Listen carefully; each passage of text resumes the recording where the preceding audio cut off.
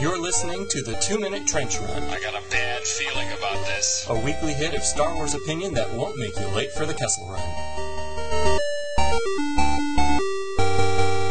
Welcome to 2MTR. I'm Don Thompson, and this is episode 15, Reviews of Stealth Strike and Future of the Force, for December 7, 2015. Hit it, R2. At long last, I've found time to watch these things, so here's a quick review of both. Stealth Strike. If you were looking for a Rebels episode that directly made you feel like Star Wars, this is it. Being sucked in by what is essentially a mega tractor beam, running around in stormtrooper disguises, detention blocks, deactivating the tractor, it's all there. It's also a buddy cop movie where the protagonists start out getting on each other's last nerves, but one winds up going back for the other and they're friends in the end. Has Ezra really grown or what? He totally handled things here. You used to worry about him when he was alone surrounded by stormtroopers, but no longer. He can deflect blasters now, no problem. I do like that his Jabba alias is kind of a useless joke now.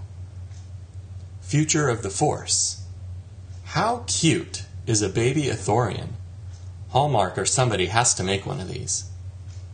It's fun to see our heroes deal with unexpected small things, if used sparingly. The Clone Wars dipped into this sort of thing a little too often for a lot of fans. Ahsoka was usually involved in such shenanigans, but this time she's got more serious things to deal with, like totally opening up a can on those two Inquisitors. What's awesome is that she's totally the same character in her approach and fighting style, but she also seems more mature, more measured. She doesn't trash talk, she doesn't make mistakes, and she knows when it's time to run. Bravely deactivating her sabers and straight up shutting down Seventh Sisters was such a pro move. And the wink she gives Ezra? Priceless. I have some questions. If they're in competition, why are Seventh Sister and Fifth Brother always working together? Do the Lesser Inquisitors always work in teams? Or is there some specific connection between these two? I'd love to see some real villain development, something we haven't really had so far on this show.